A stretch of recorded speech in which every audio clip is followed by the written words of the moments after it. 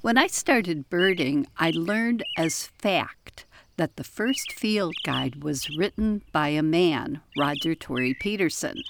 Yes, that was a fact, but not a true fact.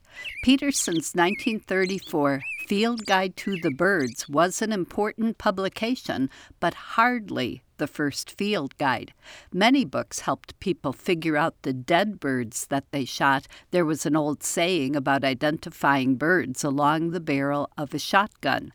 But the first person to try to start a new culture of birding by enjoying and observing living birds wrote a book about it in 1889, almost half a century before Peterson's guide came out, and 19 years before he was even born.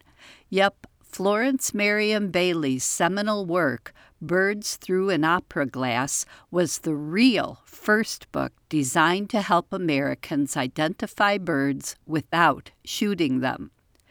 The introduction to Bailey's Birds Through an Opera Glass sounds strangely modern for so long ago. She opens encouraging people to pay attention to the birds in their own neighborhoods in a way that almost sounds like a challenge to get out there and start your own yard list. Quote, "Wherever there are people, there are birds, so it makes comparatively little difference where you live if you are only in earnest about getting acquainted with your feathered neighbors. Even in a Chicago backyard, 57 kinds of birds have been seen in a year, and in a yard in Portland, Connecticut, 91 species have been recorded.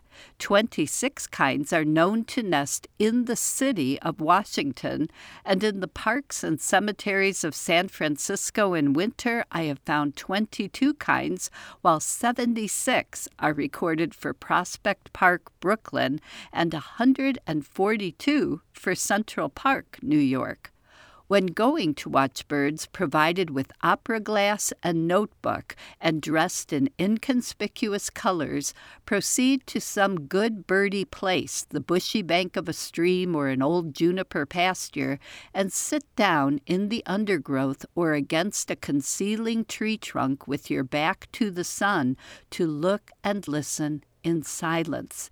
You will be able to trace most songs to their singers by finding which tree the song comes from and then watching for movement, as birds are rarely motionless long at a time when singing. Although people could submit documentation regarding seeing rarities back then, usually records were only accepted officially if a specimen was collected, usually by shooting it.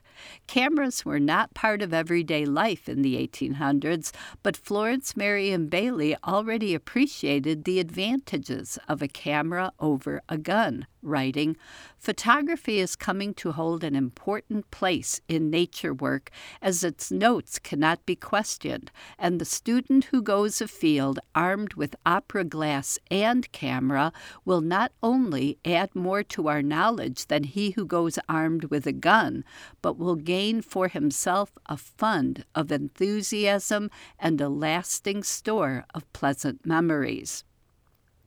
It would seem from our vantage point that the late 1800s were a quietly idyllic time, but to be taken seriously as a naturalist or bird student, one had to be willing to take aim and kill the study subjects. Florence Merriam Bailey could see a better approach.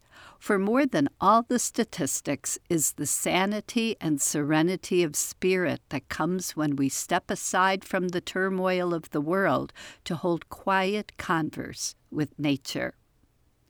As our longed-for spring migrants start returning in the coming days and weeks, I'll be thinking of this gentle woman so far ahead of her time in envisioning nature study as not merely a stimulating intellectual exercise, but balm for the heart and soul.